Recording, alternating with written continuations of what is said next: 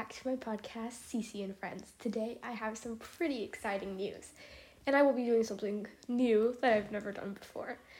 So, I am so close to 3,500 plays, which is a lot, and that is so exciting. And so I thought that whenever I hit 3,500, I will do a giveaway of personalized art.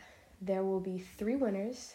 I'm not sure if it will be digital or traditional, but whenever we hit that, everybody that has entered on this episode, and I'll tell you how you should enter, will be entered into a spinning wheel, and will be eliminated till there are 3 people left, and I will do personalized art.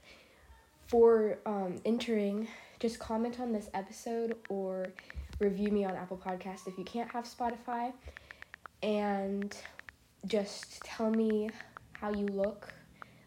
Just make sure you say your name, like whatever you want me to put on the wheel if you are entered, and tell me how you look, specifically eye color, skin color, hair color, and length, like whatever you want to be wearing, and I will do that. So I think that would be something really fun to hype up my listeners, and there will be lots of episodes till then to get up those listens. So we are so close, and I think this giveaway will be very fun.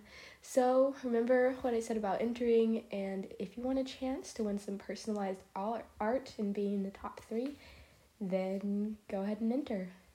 Okay, see you guys later, guys.